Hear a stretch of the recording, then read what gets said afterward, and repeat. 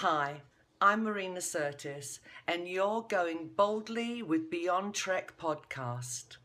This is Beyond Trek Podcast, your source for Star Trek on social media and around the web. I'm Big J. I'm Watney. And I'm Dag, the Trivia Master. You can find us on Facebook at Beyond Trek Podcast and on Twitter at Beyond Trek Pod.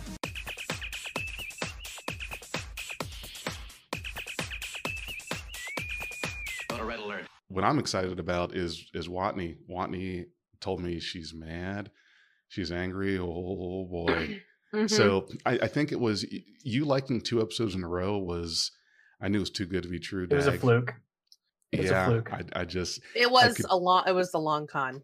I could feel it. It was absolutely that. Well, before we get too far, Dag, we've got spoilers, right? I need to hit the where's my spoiler alert button. Spoiler. Well, we do, but who the heck are you? Alert. I'm Dag. You're our illustrious. I'm Big J. Illustrious Big J. Oh, thank you. And yes. Thank you. And who's our super cool one in the medical uniform over here? It's me, Watney. Your girl Watney. And we have our incredible trivia master Jag as well with us tonight. Thank you very much. I appreciate that. As the trivia master, I do want to warn everybody watching or listening to us that we are going to totally spoil the heck out of this last episode, Picard episode 8, Broken Pieces. So you can put us on pause, watch the episode and come back, or you can just take it as it is because we are going full throttle into this episode. Watney, what was it? Welcome to the Mass Effect podcast. Darn right. Where we talk about Commander Shepard and his ragtag group of friends going across the galaxy to fight the Reapers, an ancient race that lives in dark space that comes and purges the galaxy every 50,000 years when they've reached a certain level of technological progression. Does this sound familiar to you guys? Does this sound familiar to our listeners? Well, that's news. I missed it. What's really funny is the significant lack of association with Mass Effect 3 after this episode on the Star Trek forums. Like, I don't think anybody who's played Star Trek or who's watched Star Trek has actually played Mass Effect. I haven't played it. I've never played it. Right. So let me just give you guys some context. Okay. About my feelings about this episode. The episode was great. The direction of the narrative, not so much, because my first sci-fi love was Mass Effect. Mass Effect is a trilogy of video games. You can play it on console or PC, where you play as a commander. His name's Commander Shepard, his or her, and you're basically fighting and trying to prepare for the beginning of the next cycle. And at the end of these cycles, a big bad race called the Reapers comes in from dark space and purges the galaxy of life because that's what they think is right. Mm-hmm. So you're fighting the whole game, and there's an ancient race called the Protheans, and the Protheans were from the last cycle, and the Protheans leave a beacon of sorts for you to absorb, and it might kill you, by the way, but only the strong get the message. And Commander Shepard gets the message that the Reapers are going to be coming. And so it's just very, very, very similar to this last episode and what we learned about what's been going on in the motivations of these characters. Wow. I didn't.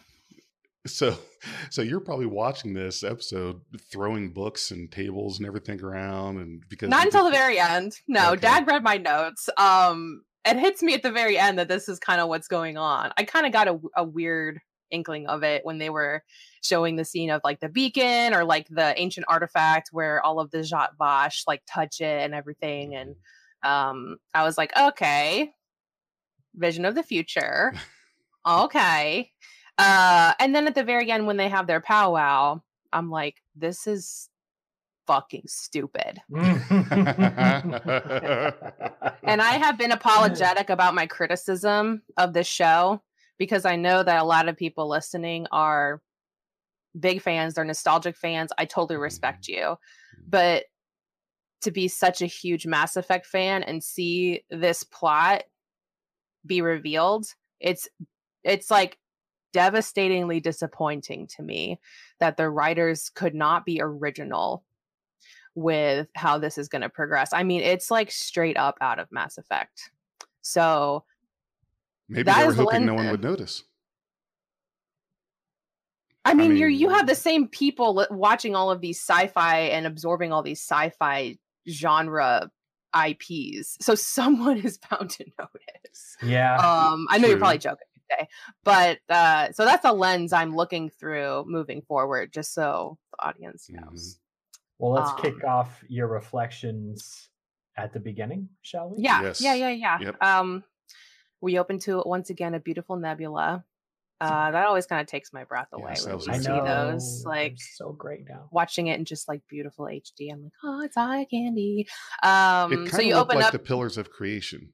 Am I the only one that thought it looked like that? I think they're showing because at the beginning of the first Picard and of the Mhm. first like few episodes, they show like these random nebulas. Right. So I don't know if they have any significance. Daggy or nodding. Do you have a comment? No. I'm just I never get the shrug from nodding along him. with you. Yeah, so we get explained by Commodore O, who I found out is half Vulcan, half Romulan. Can I just say that here's what I liked about that revelation. Remember how we were talking 2 or 3 episodes prior when she had the sunglasses. She came out and had the sunglasses on, and everyone's, oh, she's a Romulan because Vulcans have that third eyelid, and so her wearing the sunglasses proves that she's not a Vulcan. But then she goes and does the Vulcan mind meld, and we were discussing how, well, she can't be Romulan because Romulans don't do that. So okay, we were both right and wrong. She's half and half. So that was, She's half and half. We all got our pie, and we got to eat it. yes, we did. So I'm I like sorry, Whitney. pie. Go ahead. No, I'm just saying. But in fact, before we get into the beginning, I said my piece. What do you guys think of this episode and the plot revelations and all that? You know what? I okay. Until you were like, this is Mass Effect, and I went and I looked into the Mass Effect lore, I was like, man, I am hoping for some creepy Lovecraftian stuff to come out of this. I thought that'd be great to have, like, with a positronic beacon of a planet full of droids like this, that positronics is the threshold that we have to cross. We're going to open a rift, and this Lovecraftian horror is going to go through and go, yes, breakfast is ready, and eat that planet and then go away again. That's what I was thinking. And like, I had this theory on Daystrom Institute on Reddit saying that we've already seen one of these Lovecraftian horrors, and it's one of the Renty ones. It's the crystalline entity. That's the one left over from the last intrusion. We got too big and too great. And when was the first time the crystalline entity was seen? It attacked Data's compound, his laboratory where Soong was. And Lore was in communication with it. And then we destroyed it. And then we see Lore with the Borg. And what's he doing with the Borg? He's experimenting on them. Why? So he can call that signal again and get more of them. And what was the whole point of Descent? To rid the galaxy and the universe of biological life. And that's what Picard's aiming at here. So I was like, they've just taken a whole bunch of strings and tried to connect dots in ways that's super, I would say it's super Mass Effect-y. headcanon-y, fandom-y, and now Mass Effect-y, yes. Yeah, Mass Effect has extreme ties to Lovecraft. There's cycles of civilization. There's malevolent entities coming from the dark. There's a whole DLC called Leviathan that's underwater. Cthulhu, anybody? So yes. yeah, I appreciate Lovecraft and all of that. So not to say that Mass Effect was completely original, but I've been a fan for so long, and I think it kind of does its own thing in the category, and so it's very difficult to sit here and be like, okay, Picard is the plot has the bones of Mass Effect, and now it's just sad. I wish it had been different. So, Big J, what'd you think? I was happy that you got a lot of good revelations, and it's because we're starting to wind down on the season. So it's time to start playing the cards, start putting the chips on the table. And I was very surprised. I had this whole theory that I talked about during our podcast that the Romulans had something to do with the creation of the Borg. And I wasn't alone. That was really going around, that a lot of people thought that there was some thread and some big reason that the Romulans and the Borg have such a connection. And what we found out was that there was no connection per se. And so the way they twisted that was great. In regards to the episode as a whole, before we go through it, I didn't mind it. I thought it was good. I liked it. I think that it gave us some of those pieces that we needed in order to propel the story forward. Mm-hmm. We got some really great 7 of 9 moments, Elnor moments, Rios moments. Rios and the 5. Oh my god. Yeah, I think I agree. I think, Watney, you put the words the best. Was the things that happened in this episode were awesome. The plot reveal was derivative, and that contributed to like the overall feeling of it being like, dang. Yeah, for me. Right. For me. And I mean, I'm the kind of person who loves that originality. So when you pointed it out, I was like, dang. I know you made this tweet. You tweeted from our Beyond Trek Twitter, which is Beyond Trek Pod, if anyone wants to check us out. You were like, I made 82 slides for this episode. Did I miss anything? And I'm like, oh boy, do I have something to drop on you? You ruined his day. You are you can't see the forest for the trees. That's the perfect use. No, I'm kidding. You're great. You're not a Mass Effect fan. I don't expect anybody else to be pissed about this. But for me, it's I am upset. But I agree, Big J. This episode was great. It was kind of all over the place because I was like writing out the scenes and kind of what's going on just to keep following it. And I was like, dang, we're back on the Borg. Dang, we're on the La Serena. Dang, we're like all over the place. We're in the flashback. We're doing this. We're doing that. We got a lot crammed in this episode. So do we want to get into the details? Yes. Are we ready? Let's hit the details. I got ready for this? So many details here. So many details. Well, Dag, you be the train conductor and take us on this wild ride. I've got my prune juice here with me. I'm ready. Oh yeah, I'm ready too. Yes. I have my water. I choose. Just kidding, it's not water. I choose you. Ooh, okay, that doesn't show up at all with the green. All right. Line. Okay. So Watney, you left off with us on Aya. Aya planet. The name Aya in Japanese means truth. Is this the admonition? Where the admonition is? That's where the admonition is. Yeah, the planet. And that's in the center. They call it Aya, the grief planet. Aya, AIA. It means truth in Japanese. Derives from the word moon in Turkish, and in Turkish it means the good soul. And this is important later because there's another name in this episode that kind of means the same thing in different languages. And we see the admonition. And I don't know about y'all, but when I saw the admonition, the one thing that really stood out to me was Data. Why the heck is Data there in this flashback? Why was he in that flashback? Yes, he was. Yep. I didn't fucking see that. What? When the slide comes up, because I saw it when the slide comes up, I'll show you. Yeah, it's way past now. But in the admonition, you see that synth face that we've seen in the trailers, right? And in the admonition, it morphs into Data's face. No fucking way! I missed it for some reason. Totally true. Yeah, no, that's the benefit of me. Stop. Yeah. Oh my gosh, CBS All Access is probably kind of like, why is this guy pausing 960 times in this episode? Yeah. He really had to go to the bathroom. Like, I don't understand. At this point, he could just bring a bucket and sit it next to him. You know what? I've heard the term "poop sock" used a few times. Jay, cut that out. We don't want that to go on the. No. Girls can be gross too. Nope. So yes. There's 3 interesting things I noticed. They're all Narissa based in this episode. Okay. One, Narissa just grabs that pole like it ain't no thing.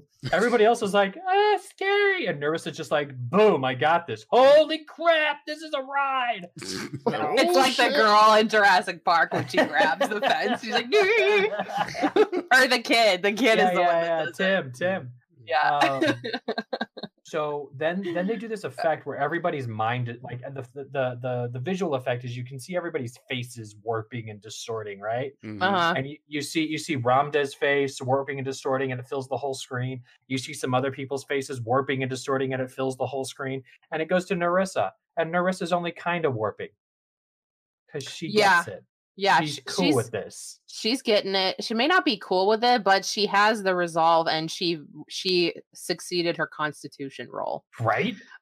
She rolled a fucking 20, Wow. and the DC, or she rolled like she has a modifier, whatever. You know, the DC on this was extremely high because the only people left at the end of this are her and Commander O or Commodore O. God damn it. Yeah. Commodore O, Yep. and everyone else is like, guess what? I'm out. Like Peace. 3 people kill They're themselves. like ripping their faces Let me put a off, rock like to my head. hitting their heads with rocks, blowing their brains out with a phaser. Yep. I mean, like, it's extremely violent. But she survives, and it really she's like crying because Auntie didn't like fully make it out of the Right, admonition. right. And we learned something about Auntie. We'll get there. Narissa starts crying, and she's like, Mhm. we have our work. She keeps saying, we have our work to do. Yeah.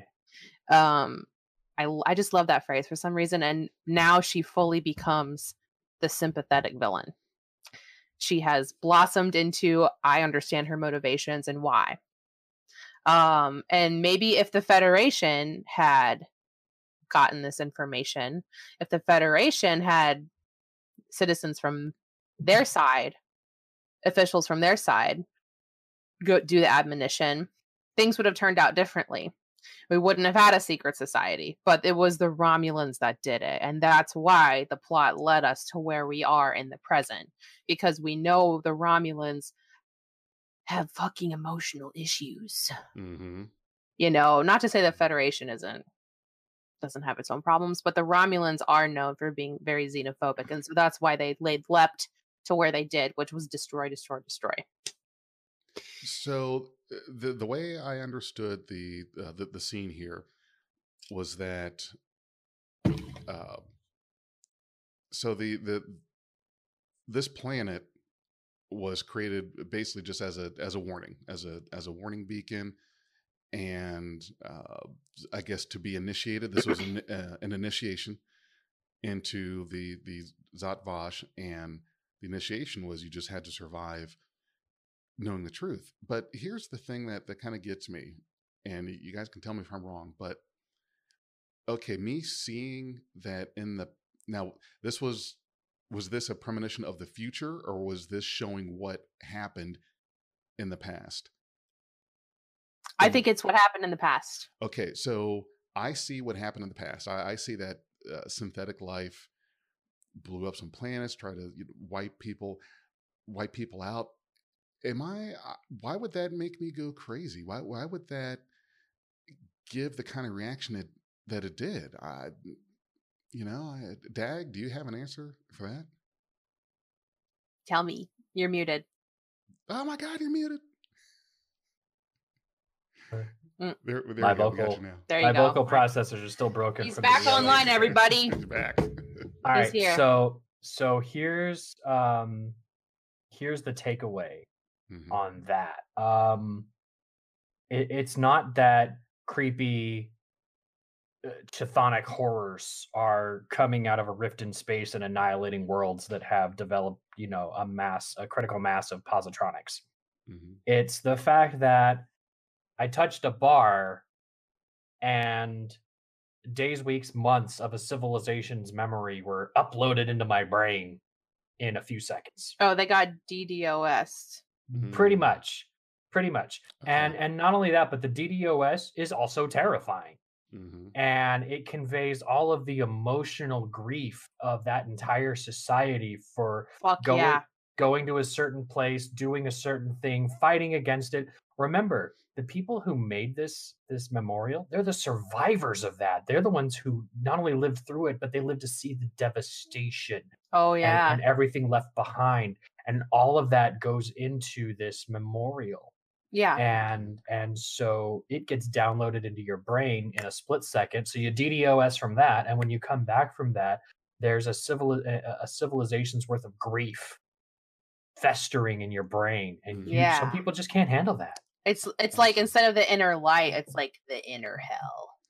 Oh, good play on words. Basically. That makes more sense. I wonder if Narissa knows how to play the flute. I'm just saying. The series ends with Narissa and Picard just playing the flute together. It's Hey Jay, you made a great point that I didn't even think about, which was that this was an initiation that's been going on for a long time, which really answered a question I had, which was if the Zhat Vash had been around for a bazillion years or whatever, something crazy, and they've always hated synthetics, this would have been like one of the last initiations. My question, it is Data. Oh my gosh, he looks so angry. But I love him still. Still love him. So my question was, if the Zhat Vash had been around forever, why would the admonition happen so recently? Because Narissa has not. It's like very recent after that for her, just a few years, maybe a decade, maybe 5 years or something. Less than a decade. Years. 14 years. So, like why would they just now start hating synths? But what you said makes me realize that they've been initiating throughout the years to keep their forces up, and whoever can hack it gets through. That's correct. Yes. Okay. It's a big test. Absolutely brilliant. Thank you for saying that, because that was a problem. That was a big problem I had. So, and don't know how often they do it. It could be yearly. It could be every 4 years, every 7. Who knows? But basically, that's what it is. It's an initiation into this group or this club, and you cannot be in the Zhat Vash unless you have to survive. I mean, literally, these women were killing themselves after that. So it's, if you survive, then you're in. But wait, is it all female? All female. Man, I'm fucking loving it with the female warrior like clans. Like the Zhat Vash. That shows exactly. It shows that they have definitely fought this other Romulan group of nuns or something. The Qowat Milat. And that's why Narissa knows how Elnor fights. Shit is starting to come together. As much as I'm pissed about the direction of the story, it is unfolding quite nicely. There's a lot of merit, I will say, in how things are happening. So I came out with a greater appreciation for Narissa. She's super hot. I'll just say that she's super hot. Like she just captures me on screen. She's just a presence to behold. So I think that. Oh, I'm sorry. Go ahead, Dag. I was just gonna say, like, there were 2 things about Narissa that sort of undercut her sympathy as a villain. Oh yeah. The first one is I really didn't feel like Ramda needed to be family. I felt like Narissa's scene with Ramda sort of undercut her sympathy, because if it's an aunt who raised you, then of course that feeling is obligated. But if Ramda had instead been a colleague that got a battle together, they fought together, they worked together, that sympathy would have been stronger and earned, and that scene would have been more powerful. Do you really feel that way? I do. Okay, interesting. I have to digest that. I would have thought the reverse. I'm not sure. I'm not sure I agree. I do think that the family card is an easy card in storytelling. At this point in the game, I don't feel that it needed to be done. There was no, that did not change, to me, the value of the whole story, the episode of the relationship, by suddenly saying, oh, they were, aunt and niece. That at that point, that really doesn't do anything. Yeah, I think I would agree. It would definitely change things. I just have to think about if it would have been like someone through a bond of like people who are in the military together are bonded, like that kind of thing, Okay. as opposed to being raised. We did learn that the reason Auntie, what is her name? Ramda. Ramda. The reason the Borg cube was severed from the collective was because when they assimilated Ramda, her sheer despair over the vision that she had during the admonition was what caused the severance of the cube from the collective. The sheer despair that she felt. Dag is making all these kind of spirit hands. It was a buffer overrun. It was a blue screen of death. I think Narissa is an unreliable narrator here. I think she's definitely romanticizing the idea, and I also believe wholeheartedly that it was Ramda's assimilation that caused the submatrix collapse. Yes. I think the secret the Borg learned from the admonition is what caused the collective to go, oh, hell no, and cut it off. She is romanticizing her 100%, and that shows a weakness that she has.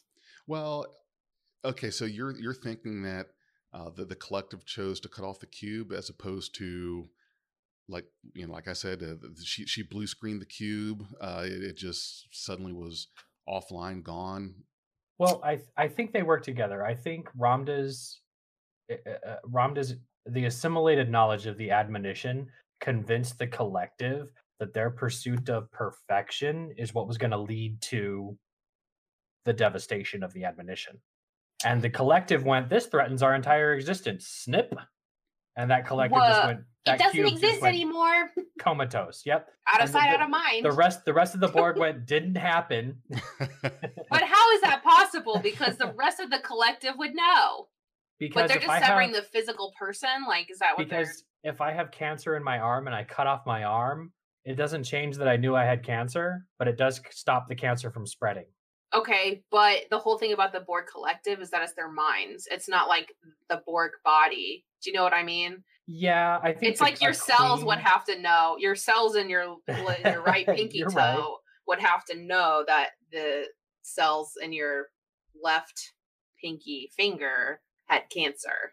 I think this could be hand waved by saying that a queen could filter that data before it gets to the rest of the collective. I was just about to say a filter. Whoa. Okay. So who was the fucking queen of that cube? Because there was a queen's chamber. Not of that cube. Not of that cube. Right. Seven says so. There wasn't one? Is that... Because Elnor asked her, did the queen live here? And she's like, no. And he's like, but she visited often. And she's like, I can explain or I can take the cube. Right. Do you want me to tell you a story or do you want to get the fuck out of here?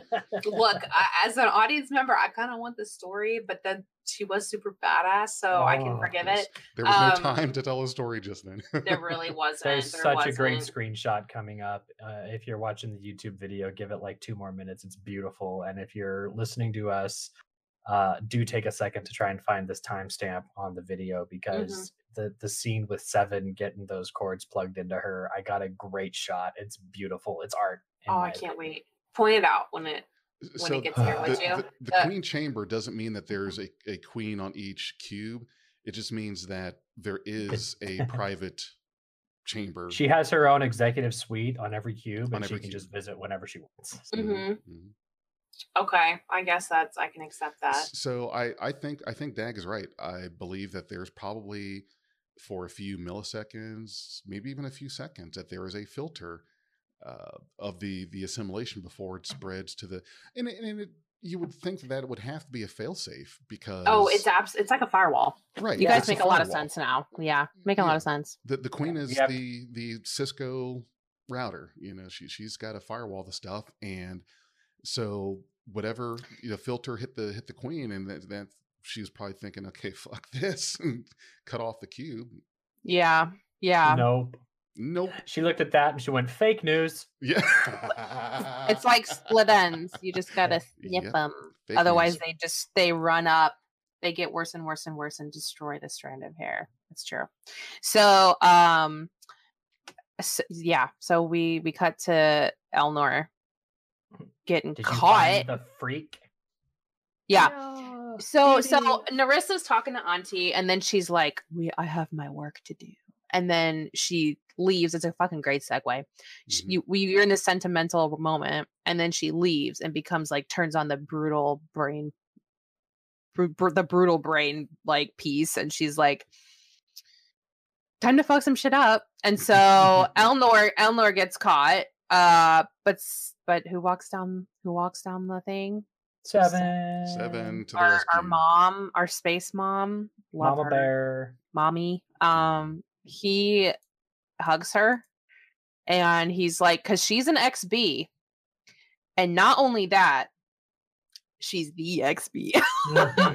You know, she is not just an XB who's recently habilitated. It's been years, 20 years or more since she was de-assimilated. So she has all of the experience, the intelligence of the knowledge she got while she was with the Borg of their systems, and then she's had all this individual experience, and so now that merges, and she hacks the cube.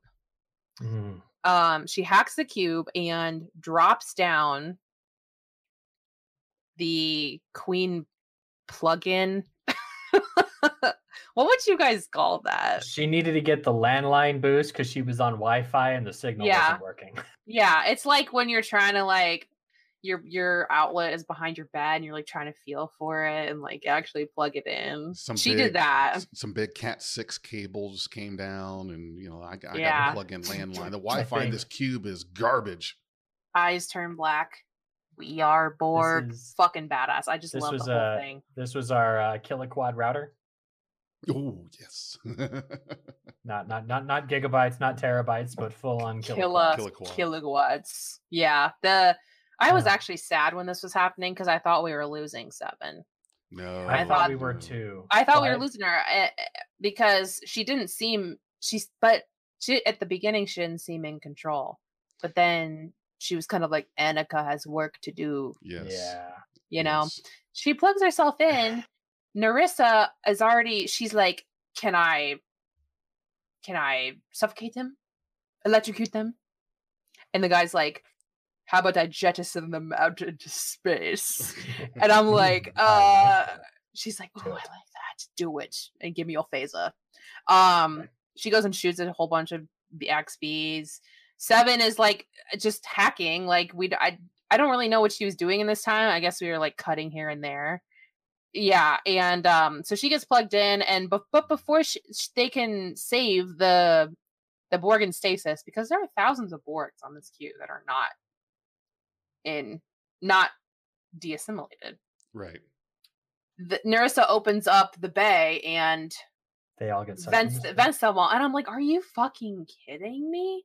She plugged herself back in, risked everything to then lose all those. And by the way, Borg can survive in space, first of all, and she could just beam them back in. So for her to be willfully obtuse on the writer's part and not like, who gives a fuck about the character's complacency if it just furthers the plot, right? You're so right, though. You just, like, you just that blew scene my would have brain been out. amazing if like the doors had opened and the Borg start getting sucked out, and then a force field appears, and it's like, and you just go back to Seven. We are Borg. It's like, yes. Yeah, they all hit like the force field. Like, I've never rooted for the Borg before, but in this episode, like even in the scene that I used, is very the scene that I used for the show was, you know, sympathy for the Devils when they were getting ejected into space. Like, man, right when Seven was going to take control, right when the Borg were going to be under a benevolent power, getting rid of these Romulans and then going wherever it was going to go. Mm-hmm. Seven loses those people. The grief is on her face. But 30 seconds before that, the show was so worth it just to hear Seven say, we are Borg. And it was her voice. It wasn't the collective's voice. I swear whoever audio engineered that just took Jerry Ryan's voice, layered it a dozen times, and then did all the tweaking to it so that it was 7 of 9 beating the Borg. Mm-hmm. Yeah, it was fucking cool. It was really cool. I liked seeing it. we obviously knew that was going to happen. I didn't know that was going to happen. Me and Dag knew that was going to happen. Okay. Sorry, Right. Big J. What were you thinking was going to happen, Jay? I don't. You didn't know Seven was going to be there. Well, you knew she was because of the Fenris. Right. Like, Well, yeah, because he set the beacon, and I had to listen to you guys talk about the whole thing when I was editing last episode. But I tried not to Sorry. really pay attention, like just hear the words as I was editing, but not register them. Mhm. And it kind of helped because I was still a little surprised when I saw some stuff. Which, yeah, that's okay. That's just my habit. I might watch the previews, just treat myself for the next couple ones. But Treat yourself, huh? I I should. think you're addicted. I think you're addicted, You just gave- like the rest of You us. gave me that taste of watching the trailer. Yeah. Yeah. So, but I'm glad Eleanor's that like, she you was gonna assimilate me? Mm-hmm. You know? He's like, you gonna assimilate me? And she's like, bitch, I Shut up. might. No, I'm just kidding. Bitch, I might. Yeah, for half a second, I was like, "That's it. He's assimilated." And you Got called it. it. He's the thing. Yeah. And then she's like, "Annika has work to do," and I was like, "Oh, I can breathe." The Oh. individuality is still there. And then she unplugs, and that's that. So why did it happen? She didn't achieve anything by doing that other than looking badass. Narratively, it makes you think and hope that they're going to revisit it, and maybe now that she's done it and she knows that she can retain herself, Mm-hmm. she's going to use this Borg again, because her and Elnor are still in the cube. Narissa is leaving. The Mhm. cube is like regenerating itself Mm-hmm. with these cool little like drone things on the outside. I That don't was think we've ever bad. That seen was those before, badass. right? No, We've never seen those that. those little ship particles, and you can see if you look at the scene closely, they're connecting to each other end to end and sort of suturing the Mhm. damage to the cube. Oh, fucking cool. It is I pretty like that. cool. That's a pretty cool, like, techie. I'd thing like that to they did. speculate that this cube comes to Picard's aid in the last episode under Seven's control. Oh, that would be Just a cube out of nowhere taking a huge shot to save Picard. Well, I think you're right, and here's why I think you're right on that. So the fleet, the Romulan fleet, heads out. They're heading to the Soji's homeworld because now they know that wherever she was born, that there are other synth, or there may be synth in hiding. So to taking refuge there. So they are going to go to the source. And so the Romulans are on their way, and there's a fleet of ships. So Starfleet's finally getting on board with the whole thing, and they're going. And this was something that that my son Nacho was talking about today when we were talking about the episode. Is well, what is Starfleet going to do when they get there? Because now they're going to know the same thing that the Romulans know, and plus, as we saw from earlier scenes, there were a couple synth diplomats, quote unquote diplomats, that Bruce Maddox sent out to try to test the waters. This was on Rios's prior ship. And somehow someone found out. The captain was given the order, kill these Nuke two. them from orbit. Yes, nuke them from orbit. It's the only way to be sure. Kill these two, or we will destroy your ship from here. So I would think that once Starfleet gets there, are they?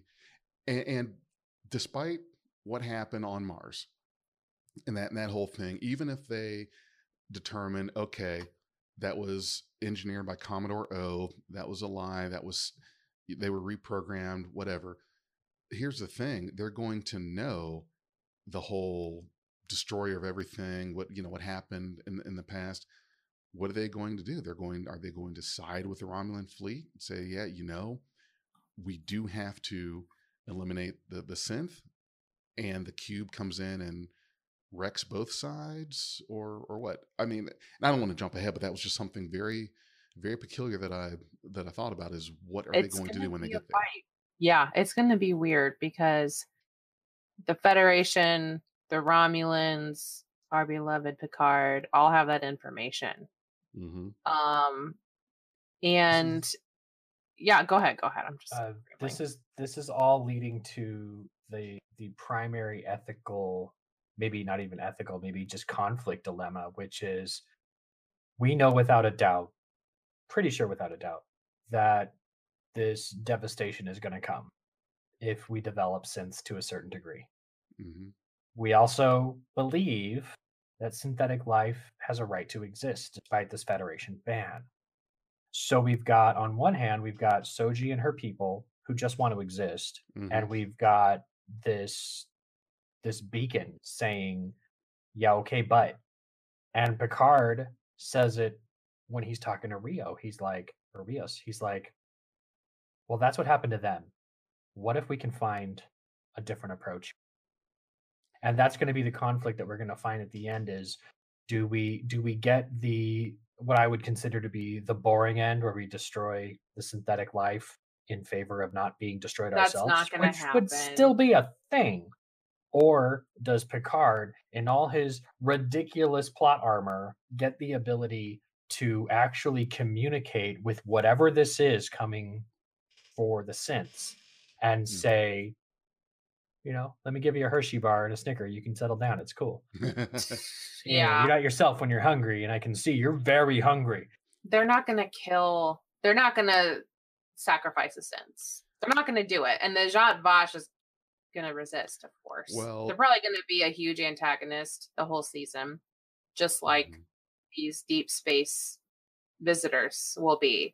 But the Picard will convince, I think, the Federation to leave them. Look, they're peaceful. They're sitting here. It's not their fault. They're just the trigger. They're not the bullet. Do you know what I mean? I get what you're saying, but I think if that happens, my first thought is going to be what the Commander-in-Chief Starfleet said in that episode after Picard made his pitch about getting a ship and crew, where she told him sheer fucking hubris. And this is why I say that. You have a civilization that, however long ago it was, hundreds of millions of years or whatever, you had a civilization that was capable of pulling together 8 stars, and in such a way that it was gravitationally impossible for them to be there. This civilization created a beacon like no other beacon that has ever been or ever would be. So, and so I would think that if you have the technology or the power, the ability to do that, and you did that just for a warning, then there is no way. I'm sorry. I am not going to take all that and say, well, Picard might be right. Maybe he has a chance. I think that would be the entire reason for the story. Mm-hmm. Is that, and I can tell you, in Mass Effect, the Protheans in the previous cycle, who would be in Picard, the people who built the stars, the suns all together, mm-hmm. they were the most powerful empire in the entire galaxy. They had united pretty much everyone underneath them, mm-hmm. and they still could not defeat the Reapers. But what it takes is a fucking main character to do it. Mm-hmm. Narratively, Picard will do this. You can't destroy the Federation. You can't destroy the galaxy. Mm-hmm. It's narratively impossible for them to do that. I think they would just destroy the potential for other stories in Star Trek. They just can't do it. Will people die? Absolutely. Oh, yeah. Your friends in Mass Effect, they die in horrible ways, and it hurts really bad. But it's part of the sacrifice to get to that goal that other people never reached, even though they were more powerful than you. So while they may have that extreme power or technology to do that, Picard will have the constitution and the heart to do it and that's what's gonna take it there. That's my opinion. Okay, we'll have to. We can agree to disagree, man. We can agree to disagree. That's fine. That's fine. That's fine. Maybe I'm just too cautious in my old age, but that just gives me a bad feeling knowing that like we said before in a previous episode, what happened on Mars could have happened to Earth. Are we going to take that? Now, I'm not saying that we're the way the season's going to end is that we lose the Federation, Starfleet's all destroyed. I'm not saying that. I'm just saying that I don't see them letting the synth be. I just think the stakes and the risk are way, way, way too high to let that happen. That's just me. I think that it's going to take the ship that we have, the crew that we have to do it, and possibly other friends. I think the Federation is going to like turn their cheek like they did with the Romulan planet and sun. It's going to be, we already know stuff about Rios, and let's get a little bit back to like some of the plot, but Rios feels insane regret over how things happened on the ship with murdering the 2 synths that were sent as ambassadors. And so he is going, I bet my call is he is going to feel the drive to make it right. And the drive to fix it, so to speak. So we see Soji and Picard beam aboard La Sirena, and Rios can't even breathe. Right. Like the way they were like filming him, I was like, bro, sit down. Boo. Sit down, babe. Picard both. Yeah, you guys all need to chill out. Chill, dude. Like, Soji's like, what the fuck is everyone looking at me for? Do I look that weird? Right, I look human, right? She asked her Roddy later. She's like, I look fucking human to you, right? Rios can't breathe. He's like, I'll be in my quarters, rat.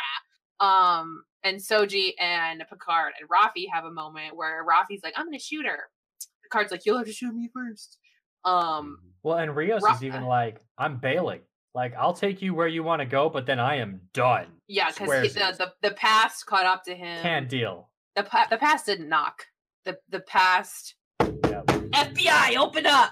Like the past is in his face, basically. So yeah, I mean, and he's like, we're going to Deep Space 12, which is fucking cool. That's awesome. That's gonna be awesome, right? Yep. That's gonna be so cool. Well, but we're not going there anymore. We changed course. We went through the transwarp no, she thing. said we're gonna. They're going home. No. Clancy's sending the rendezvous. Right. Yes. So, all right, thoughts. Clancy says we're sending a squadron and we'll meet you at DS-12. Go there, stay there. Soji takes over La Sirena and takes them through transwarp coil to Soji's homeworld. Oh, because Rios is like chill now at the end. Yeah. But Narek is following them through the transwarp conduit. Remember at the end that ship decloaks and he goes through. I'm going to spoil this. In the teaser, Picard says it took us 25 minutes to go it took us 15 minutes to go 25 light years. So that's automatically a plot point about how much time ahead they are before the Romulans show up at that place, because the Romulans know where they're going. We saw them leave. So they're way ahead of the Romulans. We have just enough time maybe to get an episode or half an episode in before the Romulans show up next week. But who do the Romulans work for? Commodore O. We've seen Commodore O talk to Clancy. O is going to tell Clancy they're not at DS-12. They're at this other place. Send the squadron there. The squadron's going to show up, and you're going to have Picard, the Romulans, the squadron, and the things. Oh, sorry, Mr. Cat. and our 10th episode is going to be the four-way showdown between all of these forces. Wow. Yeah, it's going to be like, no, you. Right. I would have loved to have seen DS-12 because I like to think that DS-12 meant Deep Space Station K-12, which is where Kirk and Koloff did the whole Tribbles trial. Not Deep Space Tribbles. 12. Man, Tribbles, I just fucking love stations. Gimme. Yep. Give me one. I Give don't- me one. I love them. They're like one of my favorite things about Trek is the Yeah. stations. I don't think there's any reason to think that that's not what they're talking about. D Space 12 is the same one from Trials and Tribulations and Trouble with Tribbles. It would be That a would be really really cool cool. like Mhm. callback, yeah, for sure. So Rafi is kind of coming into her own in this episode. I think she is finding her voice. She's being validated. Every time she talks to another Rios, she is more confident, but also terrified. So Rios goes to his quarters and he's like, bye. Shuts everything off.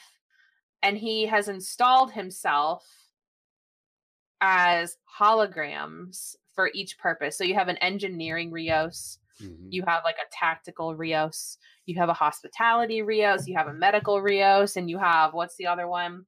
Navigation. Navigation Mhm. Rios, who was really fucking cool and gave us a lot of really great names and just like good stuff, like a lot of lore. So Rafi goes, she can't find the actual Rios because she doesn't want to like bust into his quarters. So she goes to each of the holograms and tries to piece everything together separately. It's not working, but she is getting some answers. And she's like, okay, I'm going to get them all in the same room. So then we get all the holograms in Picard's vineyard and they're all sitting around and they're just the same. Every time she gets close to the answer, you can tell that Rios has wiped it Yes. from the collective program of these holograms.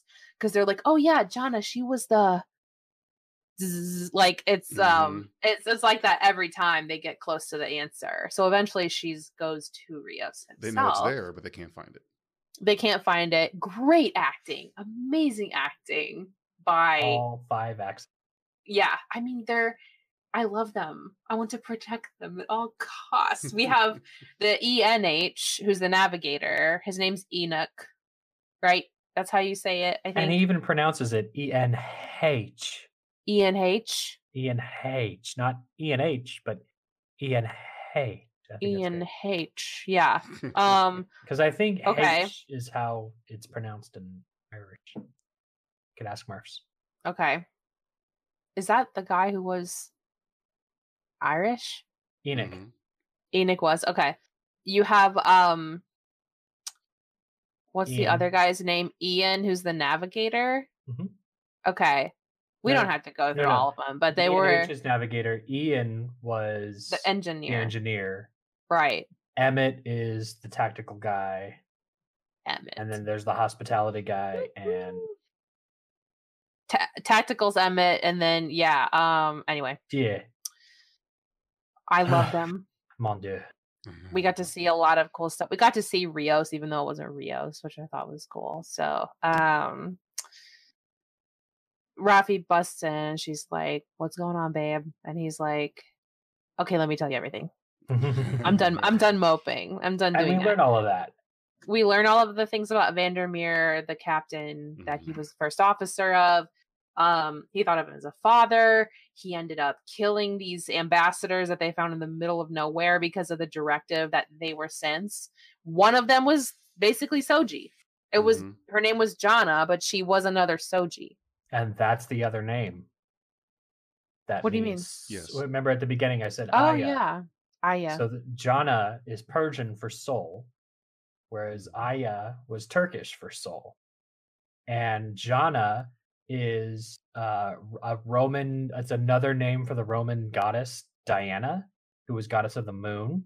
And Aya is derived from the word moon in Turkish.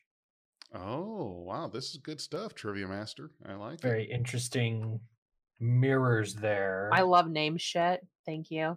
I love like all the hidden meanings and stuff. And then there's that dude named Beautiful Flower. I know, what the hell? I love it. That's going to be how they name themselves. Well, and I think that's so great. Cute? But remember, Dodge said that her dad named a breed of orchid after her. God damn it. They're really doing this shit, aren't they? With with all this naming things. I like it, but I'm just like, I think they're taking it pretty far for sure. I didn't get it. Yes, a little bit. That's fine. Yeah, that's so cool. I actually. did watch the episode 3 times yesterday. I know you did. I know you did. I know. So, Soji, Picard have a meal. He's like, "How do you like your food?" She's like, "It's fine." She's like, "Would you want something else?" She's like, "I don't know. You don't have that vacuum inside of you where someone asks what you prefer and you don't know if the answer is in your brain or if it's part of your instruction set." So she's still Powerful. she is very powerful to put yourself in her shoes. Yes. She's still suffering from the revelations of Nepenthe. It was, I'm sure it's extremely traumatic to her to have all of this like doubt about her own reality happening, and it's still going on. And so they start to talk about Data, I think, as like a distraction, or just as kind of get to know him. Picard is like, she asks how Data was, and he's like, well, he made us laugh unless he was trying to make us laugh, which I thought was so fucking true. Hearing about Data was so special and precious. And Soji's like, did you love him? And he's like, I did, in my own way. And he goes into like how he interacted with Data, and he's like, I believed in him and his potential. I would celebrate his success, counsel him when he falls short, but if he didn't need my counsel, I'd get out of his way. And I was like, that's so accurate. Like the whole of TNG, I just think that that's so on point. Right. Very well wrapped up. And Soji just like, she's eating, processing it, and she's like, huh, he loved you. And it's like, because the positron that they made her out of from Data had just a single fucking positron, had enough of Picard in that positron, and the love for Picard that it translated to Soji and manifested within her.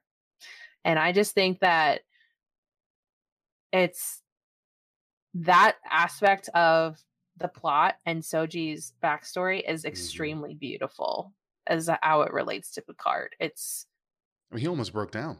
You could see him. I was breaking down, man. Wow. I was breaking down. What did you guys think of that?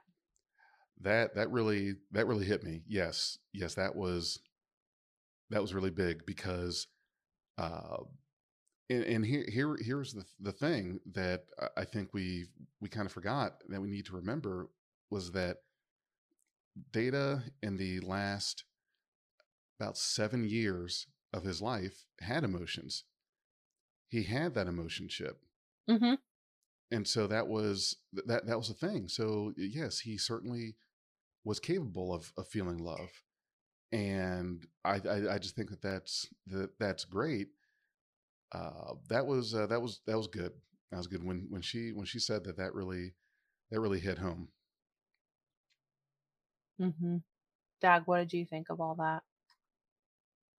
I thought it was a nice ending to that particular conversation. The resolution of Data. It's got to be hard for Soji to know that Data loved this man, to know that she knows that. It's like a belief. That's knowledge in her head, and still not be able to tell the difference between whether or not she likes it. Like, that disconnect for her has to be harsh. Yeah. Yeah, I think she's feeling these emotions from Data and his emotions, but to hear of him still being almost primitive in comparison to her is probably a comfort to her, I would think. Like, the thing with Data is he knew he was an android his whole life. And so he was like, I'm Pinocchio. But Soji thinks she's fucking human, and then she figures out she's Pinocchio. And that's not a fun thing to go through at all. Yeah. It causes an existential mental breakdown. It's almost like a mind-breaking secret. Well, think about that. Think about if you just woke up one day and found out that you were an alien, you're a plant, you're a double agent. I love it. Designed and created to be a human, to get information. I mean, that's just. I know that would kind of bother me if I just found out that I'd lived this whole life, but I was not human, and that I was. I love that actually scene where something. she sits down at the nav and they're like, "How do you know all this?" And she's like, "Ever since you guys told me this stuff, I know a whole lot of stuff that I didn't know when I was just pretending to be Soji Asha." I've been I was like, "Oh, activated. coming out." She's activated. Everything is unlocked. It's like you go from level 2 in your game, your RPG, and all of a sudden you're level 75. She leveled it. Level 75. Like, she leveled up. Everything. She's got it all. She's got all the information that Maddox ever wanted her to have, that Data ever had, all that feeling. And she's like, I'm so scared. What is going on? My mom was fake. Like, she's just freaking out. And now she's suddenly like, I know this. I'm capable. I can do this. Because she was before. The thing was, she was before. She was an emotional, connected person. She was, but the doubt creeped in after she learned, and now she's like kind of coming back to where she was, except she has more physical power and more mental power and more knowledge, and it's fucking cool. Dag, I can tell you're gonna say something. There's so much going. I know. We're kind of off. I'm a little dejected now because you made me think of another derivative, but she is now sort of becoming like Serenity's River Tam, where once she knew all the secrets, she could take on the Horde by herself. Right. Yeah. Yeah. She could single-handedly just enact some heavy devastation and damage. You're right. That's a good analogy there. Yeah, I mentioned that in like the first episode, I think. Okay. Who thought that Soji was gonna wreck Jurati when the two of them were just standing there talking to each other? I wouldn't give you that opportunity. So scared. Yeah. I was so scared. Right. Because she's like, what do you do when you're hungry? I eat. What do you do when you're sad? Cry. What do you do when you're thirsty? I drink water. And she's like, you drink water when you're thirsty. I love that. That's so beautiful. And I just expected Soji to just like demolish her right there in that lab. But then instead, and the cinematography here is really good in my opinion, because when Jurati is asking Soji these questions, the camera is Jurati standing well above. Like she's Soji. Kneeling to her god, to her deity. Well, above. Jurati is standing above Soji. And then as Soji steps up and goes, as Soji is like, am I a person? It's instantly Jurati is now okay. So it switches. Down. And Soji's like, am I a person? Not existentially, not like theoretically, but to you right now in this moment, am I a person? Don't get answer. What we get instead, and this is a show not tell, is Soji helping Agnes to the table later on. The door opens and Soji is cradling Agnes's arm and walks her over to the table and helps her sit before she sits down next to her. Mm-hmm.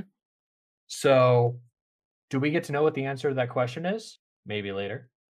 This show is really, really good with the flashbacks and showing things that happen, beforehand. Right. But I think it's pretty safe to say that, after Jurati was like, I'm never going to take that chance, that I would never take it. Right. Soji uses that droid, like, your heart's pulsing because you're terrified of me, but you're not lying, so I'll trust you. Right. Yeah. Do not lie to the synth.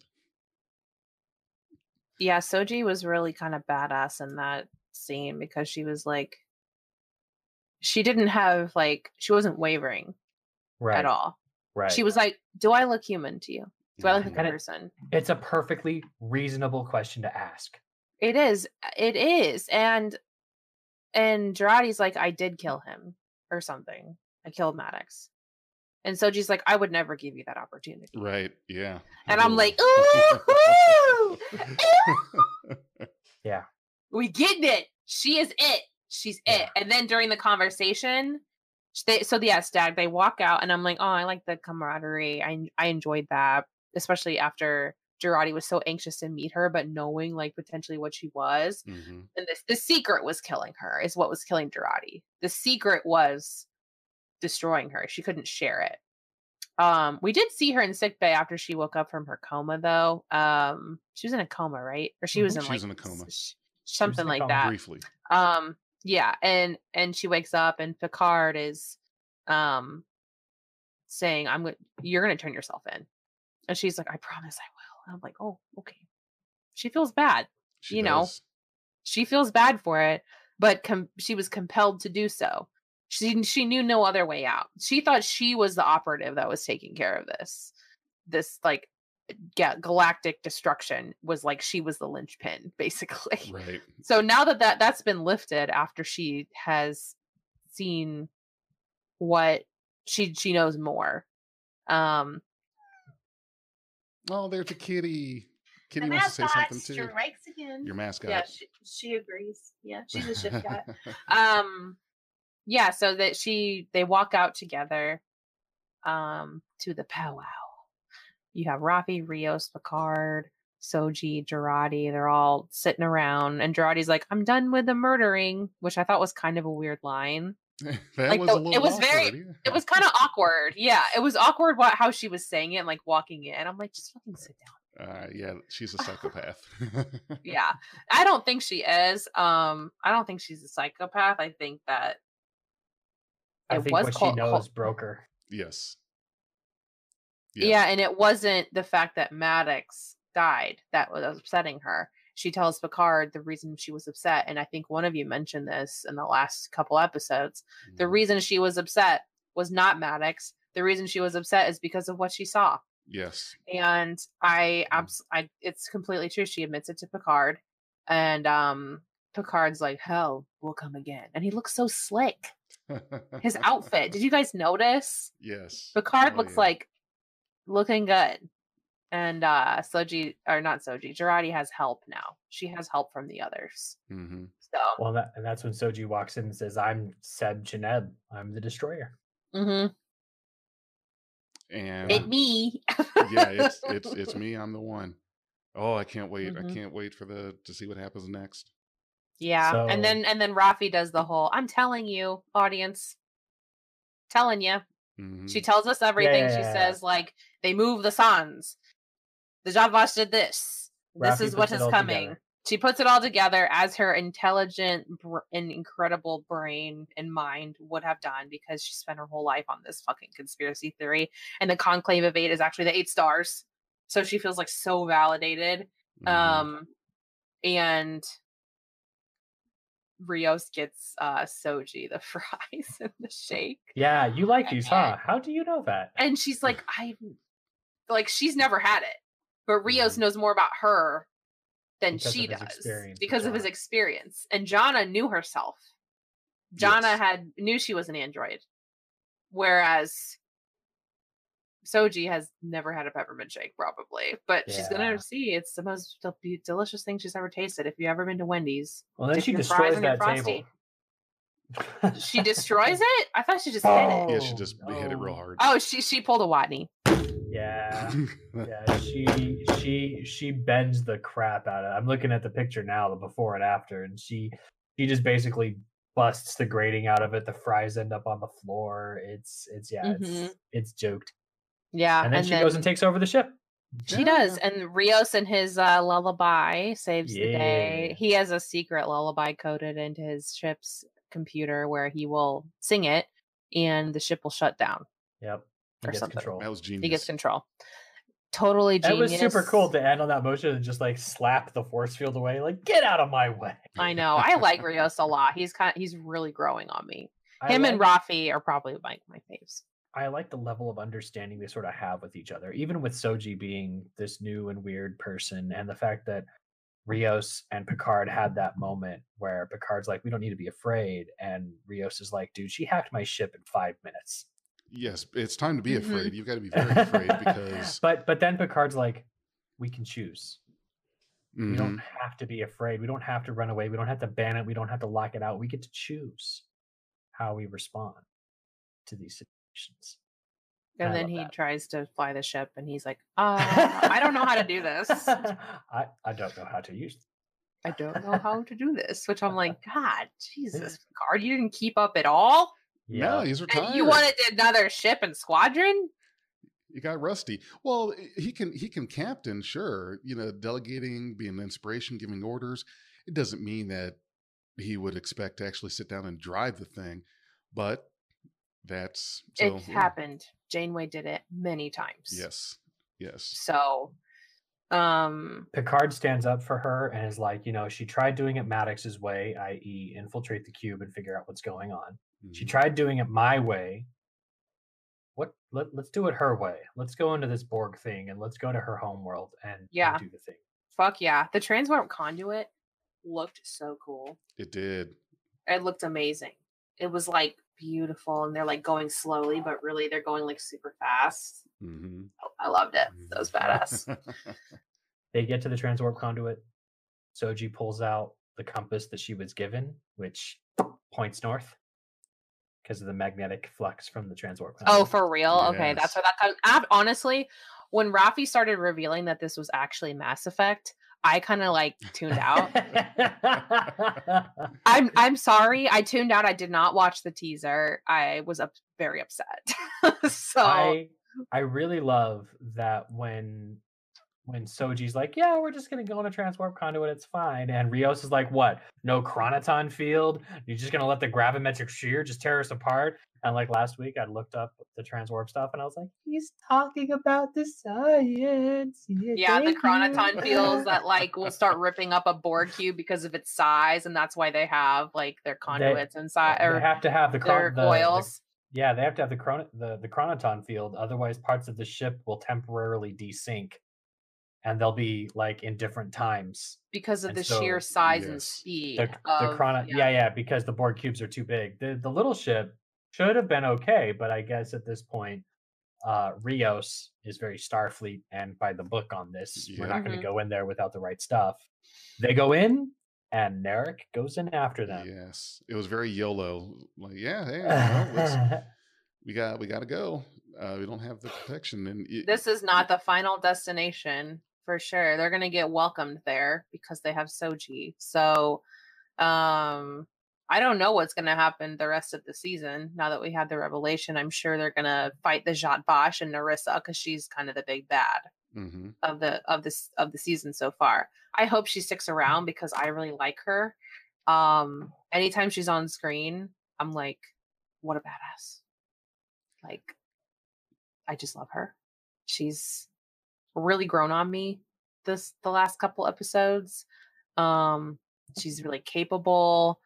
She has amazing shoulder pads, like Romulans do. Oh yeah. It's kind of like their like she takes like the better part of their fashion, and Lady Gaga's it, and like actually looks good wearing it. She's not like a box with a head like the usual Romulans are. Hey, she took the 90s fad and she 2000'd it. It's fine. Yeah, exactly. Oh my god, she looks so good. And then so Narissa's end to this episode is she is like, is my ship ready? But her Centurion has been tackled by the XBs, and she starts getting like grappled by them. They take her down. They start doing the whole zombie grabbing at her thing, and then she teleports. What is it? The transports. She transports. God damn it! She eats herself off the bridge. She eats herself off the bridge. She transports herself into her ship, and then they flee the cube. And now Elnor, the XBs, and Seven have the fucking cube to themselves. Yeah. So I definitely can't wait to see what we get with that. That's gonna be awesome. It'll be interesting to see what happens. Yeah. What are you guys' last thoughts on the episode itself before we jump in? Big J, you go first. Okay. So my thoughts is that if you take away all the incest between Narek and Narissa and that whole thing, that to me Narissa kind of seems like the Thanos of this season, where you get to a point where you believe that this person is doing what they think is right. We may not want to admit that it's right.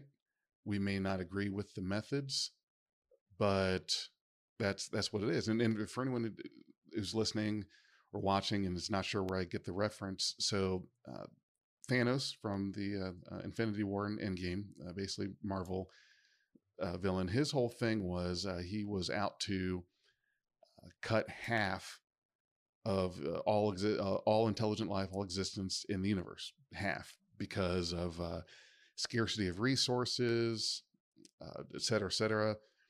So he had this goal, this ultimate goal, and he felt he was justified. He's doing this this is my way to help. It's extreme. They called me a madman, but the math says that you cut your cost by half and you will have more for the other half. And it almost makes you feel like the Avengers are the ones that are the villains, because they're trying to stop this man who's doing something extreme for the better good. It's just in a way that we can't swallow. I can see that. Yeah. So now with Narissa, okay, she is part of an organization that is, we're trying to keep you people alive, sort of thing. We are trying to make sure that there are no synth, that it's not research, it doesn't happen. So I think that we're going to see a very interesting thing. I think that with the Romulans, it's fulfilling that mission because they've seen Doomsday, and with the Federation, they're going to be put in a very, very tough position because they had their scare in the early 2250s with Control. So right, that was on Discovery. So they have every reason to believe that, yes, we did it. We almost did it. We had the synthetic life, advanced and advanced technology, and it was almost our undoing. The whole time, the Romulans were secretly doing their thing to keep that from happening. So they're going to be in a very much a dilemma. It's like you know what can happen. You almost had it happen. You had to send a ship 950 some years into the future. You had to make it punishable by treason to even talk about Discovery or say the word. So Starfleet is in no position to pass judgment on the Romulans, because they've each had something happen. Now, well, Starfleet actually had it happen to them. My takeaway from the whole thing with the Romulans is that they discovered that planet and took it upon themselves to make the organization's forever mission to keep that from repeating. So they know it's going to happen. They want to keep it from repeating, and Starfleet saw it firsthand. They with the whole thing. So I think there's going to be that was my takeaway from the episode, is it's setting up very much a conflict of morality. Mm-hmm. And that's, which is going to be big. That's my takeaway. Okay. Botany? I feel like, I don't know. I struggle with the future of the series for reasons that are probably very personal. Given like my franchise and IPs that I love, this is kind of an odd collision that I was not expecting. So while I'm hesitant about the future of the plot and how they pull that off, and like being not excited because I've already played through this kind of thing and I feel like it's not super original. And I'll be mad at Alex Kurtzman for the rest of my days for doing it. Well, remember, Michael Chabon is the writer, so blame him. Well, Kurtzman is the producer. That's true. So they both suck to me right now, honestly. You're not in the... If you're listening... I think it's fine. I don't think they're listening. They probably do not listen. I'll tag them in the post on Twitter. But if you are, I'm disappointed in you. but you have a pile of money, so who gives a fuck? That's true. Yeah. So my thoughts on the episode itself, like in a granular fashion, are that I really liked it. I loved seeing Rios and all of his hollows. I love where Rafi is headed, and from a character standpoint, I love that Soji and Jurati were united. I love that Picard is kind of like things are vibing with the La Serena crew, and I'm excited, I guess, to see what happens next episode. But that's kind of where the excitement stops. You know, like I'm excited for next episode to see what happens. But in terms of narrative, and now we know where it's going, I am disappointed. So, Dag. Well, this is very personal to me too. I really like mixing elements, but I'm just really not sure that I can handle mixing French fries with peppermint ice cream. Yeah. That just sounds like it would taste gross.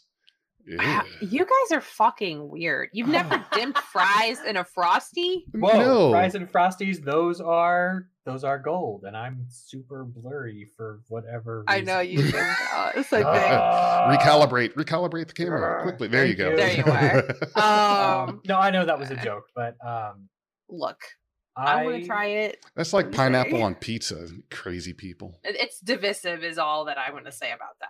As derivative as it is, I am here until Picard's end of line. Yeah. I just am. Yeah. I mentioned it in the last episode with Jonathan Del Arco getting to play Hugh's death. How many actors get the opportunities to put a definitive end on characters that they introduced? Dude. And who knew 32 years ago that Jean-Luc Picard was going to become a worldwide name? Right. People recognize it. People know Jean-Luc. When Kirk died, that was one thing. We didn't have the internet. We didn't have fandom the way we have fandom today. Picard is the face of Star Trek. I'll be honest with you.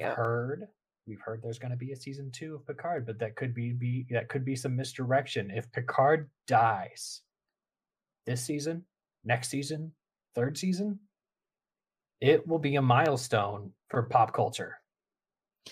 I don't want to think about that. I don't want to think about it. I can't think about that. No, I gotta keep that thought. Well, let's go into trivia then. Okay, and we'll let's have hear some it. fun with trivia. Watney, the very first trivia thing today is going to make Watney feel a little bit more vindicated because it's derivative. The admonition in which these Romulans get to view some horrible history from some people who learned a big lesson after a mistake is just like that episode, The Memorial of Star Trek Voyager, where Chakotay starts, with the obelisk and the whole crew starts fighting each other. I don't remember that one. Except for like Neelix. Single episode. Yeah, it was a single episode in which there was this memorial placed on a planet that was projecting don't do what we did message. They everybody thought they were on in a war. Voyager is reliving this terrible battle where there was a slaughter that occurred that shouldn't have happened. So, that. Okay, cool. Good to know. The next thing, if you're big fans of Star Trek VI, at the beginning of this episode, we learn that it was a Viridium isotope that Jurati swallowed. In Star Trek VI, Spock drops a Viridium patch on Kirk's shoulder so that they can track him on Rurapente. That's so cool! That's right. That is cool. Now, the technology has improved over time. Now it's ingestible instead of just sitting on your uniform the whole time. But who the heck doesn't have, scanners set to Viridium just as a default? Come on. You can detect Viridium isotopes from sectors away, and nobody just default scans to make sure nobody on their ship has. Okay. We're gonna go to the next one. Okay. When Soji asks Picard about Data, one of the ways that Picard describes Data is very gentle. And if you remember that heart-wrenching scene in Star Trek Generations where Troy asks Picard what Renee was like, Picard says the same thing. He was so very gentle. Ooh, you're Renee, right. of course, had died in a fire just a few days before. I'm sure this was super obvious. As soon as we meet Ian, the Rios holographic engineer, he has a Scottish accent. He's the engineer. He's got a Scottish accent. Come on. That was a Montgomery Scott reference all the way. Yes. 100% Scotty. Love it. Yeah. Raffi sits down and points at Rios' record player and calls it a Walkman. I just thought that was cute. So for some reason, Sony's tape deck is immortal after 400 years. People still know what that is. I don't even know what a 400-year-old music player is today, but Right. persists. Well, I mean, record players came back, you know, so stuff comes back Yeah, full no, circle. yeah. Rios has a badass vinyl collection. Yeah. Another thing, when Picard's talking to Rios, one of the things he mentions is about his time on USS Reliant. Now, we're not talking about the Reliant that was destroyed in The Wrath of Khan. We're talking about the Reliant that was referred to by Admiral Nakamura when he was Lieutenant Nakamura and Picard was Ensign Picard on the USS Reliant. And the episode in which that was mentioned was Measure of a Man, which featured Data and Maddox. Maddox for the first time. Oh, nice. Hmm. Nice catch. Picard mentions that Rios's skipper, he sort of met him when that skipper was the first officer under Captain Marta Batanides, Marta something. Mhm. who Yeah. was featured as Picard's love interest in the episode Tapestry. That was her. That was her. Oh shit. Yeah. Oh, Marta. man. Um, This is too much.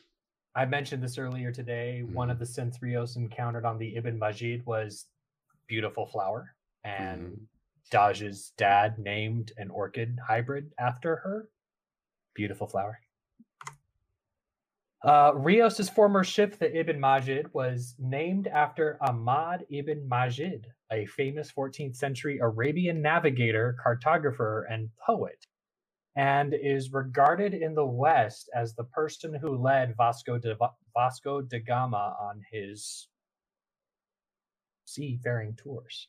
But that claim is disputed. Oh, okay. Right. This is the first episode to depict a Borg cube regenerating since the Borg were introduced in TNG Q Who Oh, in fuck 1988. yeah. Yes. Do you guys remember how like practical effecty the original Borg cube looked? It was like actually metal wire. Like it looked almost Yeah, like and a the toy scene- when it was in the when it was in the viewfinder. It looked like just you could reach out and touch it, Yes. yeah. you know. And then, but now it's all like looming, Shifty dark, walls. shifty Yes. walls. You Oh, know, it yeah. is different, and maybe the Borg did get better about their aesthetics. Yeah. They got a So- higher budget. Yeah. One of the cool things about that feature is, I believe in Q Who, the way that they made the Borg cube look like it was repairing itself Mm-hmm. was they just played a footage in reverse of a fixed ship that was slowly being melted by by fire. They just played that in reverse so that it looks like it's coming back together. Wait, they did what? So the practical effects were, we have this Borg facade and we're gonna put a candle underneath it and the facade's gonna melt. And then we're gonna play that footage in reverse so it looks like the facade. Oh, okay. I need to go back. Honestly, I kind of want to do an entire TNG rewatch. It's always And I can't- time. It's always good time. It's for always TNG always rewatch. time for that, right? Yeah. I volunteer as tribute. More trivia. You're not gonna believe it. More trivia. Rios owns a book called Surak and Existentialism. Hardcore fans will recognize Surak as the father of Vulcan logic. He's been referenced several times. Surak was depicted by the Excalibians in an original series episode, as well as Archer having contained the Katra of Surak in an Enterprise episode. Huh. For anyone wondering who is Surak, Surak is the Vulcans who Jesus was to the humans. So there's two more Okay. things. Kind of. And then I have one when you're done. Oh, I'm gonna be. Oh, Watney has trivia for me. I'm so excited. You guys might know it, but I it's new to Okay. me, so I'll share it. So one of them is the way of Narissa's shoulder pads. You talked about it earlier, how they're just like imposing, but they looked a lot like Shinzon's. I was so like, I wanted to take a silhouette of Narissa and overlay it with Shinzon and be like, they're wearing the same Mm. form, not the same costume, of course, but the same form. The high tiered shoulder pads coming down into a long cloak. Yeah. Perfect. And the last thing is Enoch mentions he can't remember anything about Medusan astrogation techniques. Right. The Med- That's a cool name. What is it? The Medusans were an alien species introduced in the original series episode, Is There in Truth No Beauty? Mm-hmm. No human could look upon a Medusan, but a Vulcan could with very special glasses. Oh yes, those the glasses with the red kind of the red Yeah. film in which Diana Muldaur, who would go on to play Dr. Pulaski Yes. in season 2 of Correct. TNG, was in that episode. That was one of the 2 episodes. Oh yeah, she was in she was in. TOS. Yeah, That's she right. did 2 episodes What of a TOS. boss. So As this a is the different first character. mention of Medusans since that episode as well. Man, they're really doing some deep cuts. They are. They're doing getting some in the good deep stuff cuts. here. They Yeah. really are. Well, what now, Yeah. they're doing is they want to piss off all the people that keep saying that this isn't canon, it's not part of the prime timeline. We're going to just shove it right in. We're going to put in so many references that's going to. man, I feel like I need to do a rewatch of the first few episodes because I didn't have trivia like this before the last episode. right. And I'm Of super the eager. of Picard. Yeah. Oh, Like the last episode was the first one where I was picking up all the things, and this episode I was picking up all the things, and the first 6 episodes I was like, "What's going on here?" what's happening? Help me. That's how I was too. But I am super interested in Watney's trivia. What is it? Tell Yes, me. I Oh. got to hear this. You guys Thursday probably God. already know this. So you know Dr. Girardi Mhm. and Picard are both fans of Isaac Asimov, right? Mhm. Right.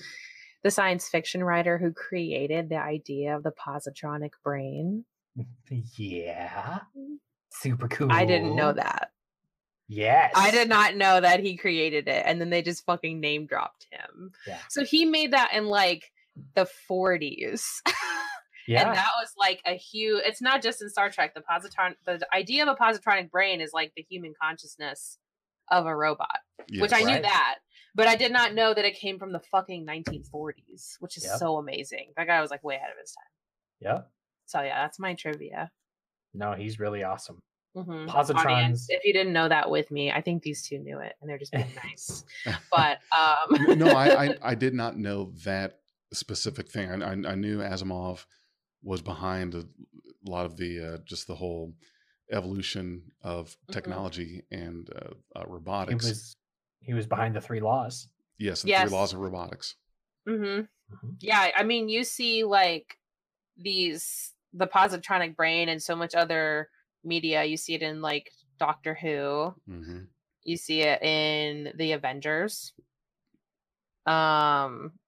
Of course, Star Trek, iRobot, Bicentennial Man. Those all have like the consciousness of the positron. Right. So And Pretty cool. positrons are just electron antimatter. Mhm. Hmm. The it was a opposite. big buzzword back then, which added the increased like cool. cool effect of the positronic brain. So yeah, that's all I've got for this episode. That's all I got. That's Yeah. really good trivia. Thank you. Um, My first one ever. Haha. Good job. Yeah, Yeah. no, it's great. So I'm gonna Keep it up. tell our audience where you can how find how us can you find us? Let's online. hear it. Oh, I'll tell you, of course, like I always do. we have a Patreon. We would love your support on Patreon. We're always adding new tiers, new perks for our members. Our Patreon is patreon.com/BeyondTrek. And we also have, of course, a Twitter. We're on there all the time. Dag is like our Twitter master, but both Big J and I go on go on and tweet too sometimes. So that is at Beyond Trek Pod. Catch us there.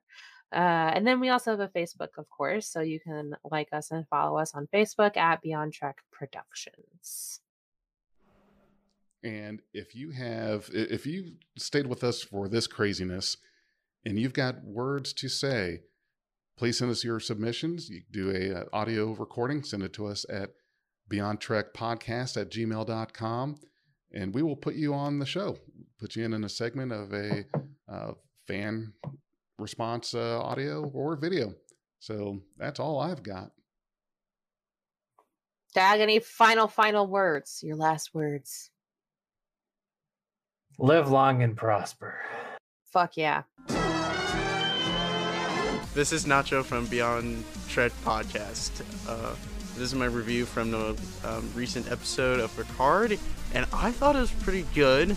I liked the whole story about Captain Rios and his captain, how, he lost the ship and it's a secret.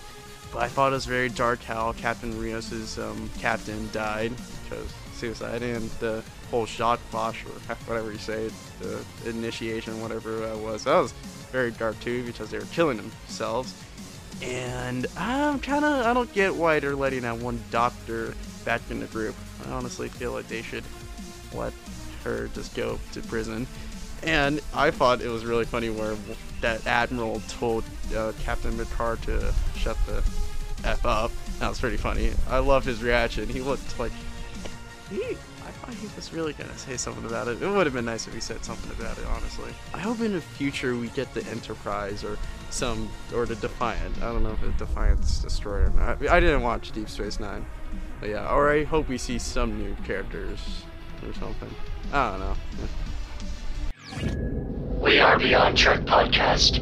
Lower your inhibitions and surrender your ears. We will add inspirational and hilarious Trek content to your day